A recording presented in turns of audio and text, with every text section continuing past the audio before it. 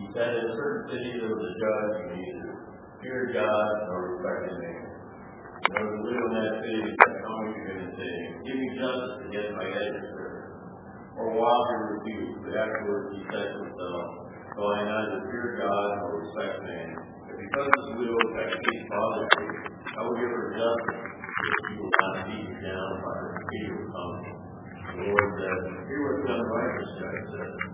Will not God do justice to his elect who cry for him day and night? Will he delay long over them? I tell you, he will do justice to them speedily. Nevertheless, when the Son of Man comes, will he find faith on earth? The Gospel of the Lord. Praise to you, Lord Christ.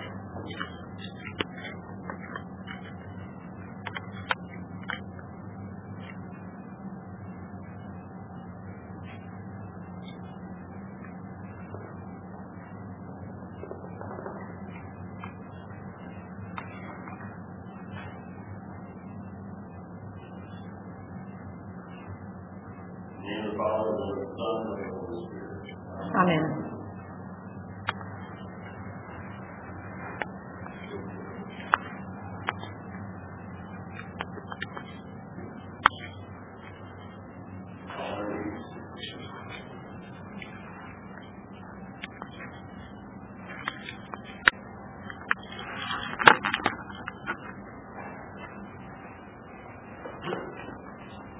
Well, the story of Jacob wrestling with an angel is chosen to complement the gospel parable about persistence.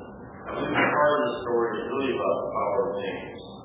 The names we can give, the names we take on ourselves, the names that limit us, defining us, preeminently the new name God gives to each one of us. The events in the larger story about Jacob can be divided into two main parts. The first revolves around his immediate family. Jacob, as you may recall, is the second-born twin granted to Isaac and Rebekah. He is not only the younger of the twins, but he is also slighter of stature, and so he learns early on to live by his wit rather than his strength. His brother Esau, by contrast, is a wild and woolly hunter, and his heir is about a king, about blessing and fortune. The rivalry between the two siblings, Esau favored by his father, Jacob by his mother, is palpable throughout the narrative, but it erupts more fiercely on two distinct occasions. First takes place when Jacob demands from his famished and perhaps foolish brother the birthright in exchange for father's stew.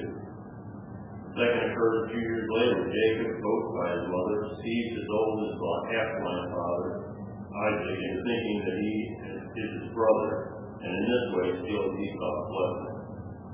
The first act in the drama of Jacob's life closes with his brother's distraught and great wail, providing this backdrop to Jacob's cowardly flight to the household of his uncle Laban.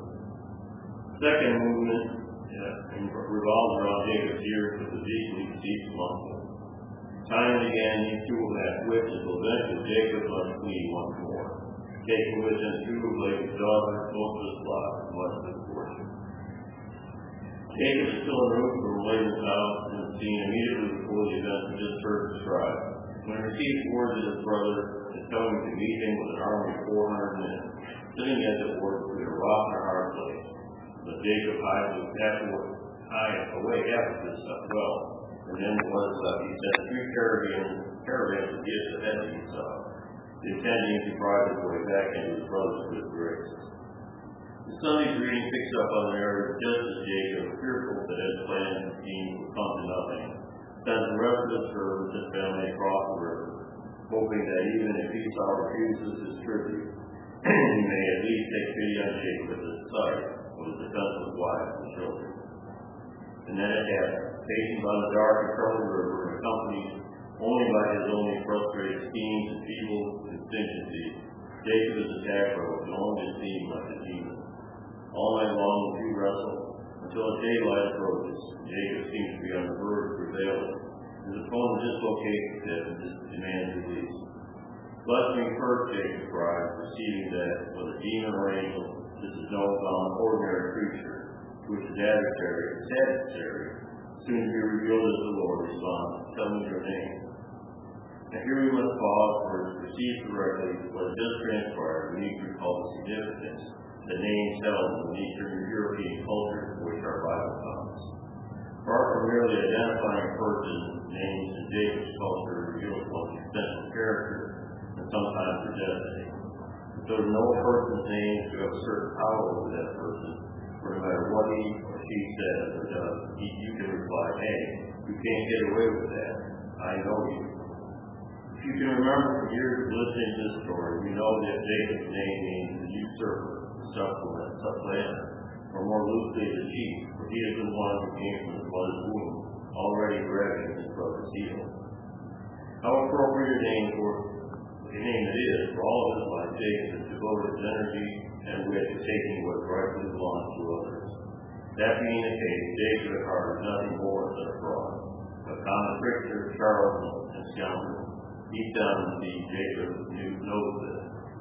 So when the Lord sends Jacob down and demands to know his name, he is demanding no less than that Jacob confess his ill-gotten gains and shy character, confess his misused talents and wasted life. To do this, to come clean for one such as Jacob is nothing less than death. When the con man fully reveals for what he is, what does he have left? Viewed this way, we can hardly refrain from rejoicing at this scene. For long last Jacob sought to receive a proper comeuppance, to be put in his place once and for all, and found yet what he deserves. Except that in the face of Jacob's confession of his name, the Lord, far from doling out punishment, Jacob will certainly merit and probably expect. The Lord gives Jacob a new name. He calls him Israel, one who has wrestled with God and with man in his travail.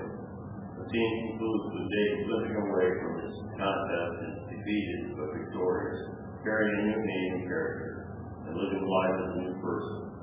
For not only will Jacob and Esau be reconciled, but Jacob will also father a nation, Israel, and they and their descendants probably bear the same name to this day. This tale, as phenomenally bizarre as it is, has been for many years one of my favorites, simply for the way it so truly illustrates our understanding of baptism. For in baptism, we too are given a new name. God beholds us. God calls us on and names us in Christ. In my time in the Anglican Communion, we typically avoid nearly all talk referring to holy baptism as christening.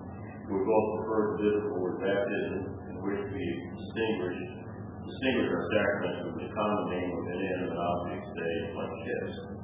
But this word can also be useful for us. For christening originally meant just what it sounds like. As in baptism, we are Christ's engine. That is, called by the name of Christ and made to be like him. With this name, our new name not only describes us, but in time it also defines all of our living and being, as we more fully understand in baptism God has promised to regard each and every one of us, God's own beloved child, and to account for Christ's righteousness as our own. So this is where things get powerful. As the truth be told, we are each called by so many names day in and day out.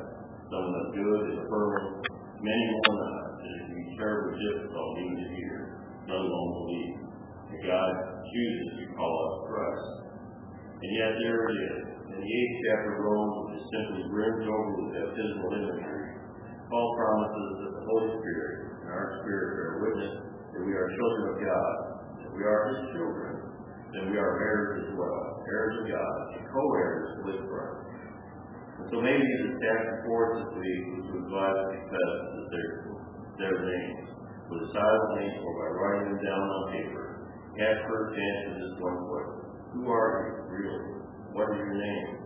What is it that others call you? More importantly, what is it that you call yourself? What is the name that you can hardly speak for fear or shame? Scoundrel, cheat, or phony like Jacob? Unworthy, irresponsible, unfaithful, discouraged or burnt out, bored, deserted or widowed, cowardly or bullied, unloved or unloved, disappointed or disappointed, or abused or abuser, ugly or abnormal. This won't be easy to do, as admitting the power of these names over us implies a significant amount of vulnerability. But I think that only as we confess the names we wear and bear will we also hear God's unrelenting response. You are my beloved, the one I chose and redeemed at great cost, the one whom I am committed to, whom I promised to provide, protect, and care for all the days of your life. For you are my child, you are one in Christ. What if we imagine that church is a place where we come to each week, bring all other names with us, confessing them honestly, and then leaving them behind, parting from here simply as Christians?